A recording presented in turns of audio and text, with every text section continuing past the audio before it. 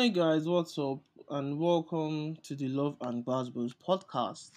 If you're a new listener, welcome. If you're a returning listener, welcome back. And today's episode is one that I find interesting and I wanted to really talk about.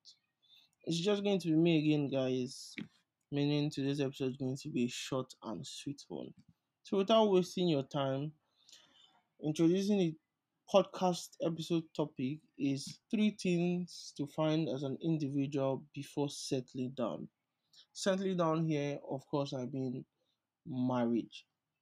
Now, a lot of people just rush into marriage without finding these three major things, and as a result, they either suffer because they haven't found it in marriage or start doing the work to find those three things in the marriage, and it just makes everything messy.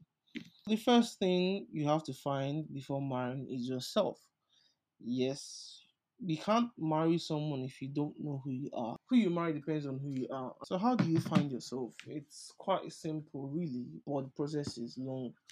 Find yourself by searching deeply, taking tests about your personalities, just doing the work to find yourself. The next thing you're going to have to find is your purpose. There is a popular relationship counselor in Nigeria that keeps saying before you find a partner for life, you have to find a purpose for life. You have to know where you want to go in life so that you can get the right partner that would complement your journey on your way to achieving your goals. If you do not know where you're going before marrying, it's going to be messy after you find out that the partner you married is not suitable to complement you on your journey to achieving your purpose. So, finding your purpose is paramount before finding a partner you want to marry. And you can only find your purpose by, first of all, finding yourself, knowing your gifts, knowing your talents, and then knowing what to do with the rest of your life. Then the last thing you have to find is God. I'm not trying to get spiritual here, but as a human being, you have to be anchored to something or a belief. For most people, it's God. For other megalomaniacs, is themselves. But you have to have a spiritual anchor. That's it for me.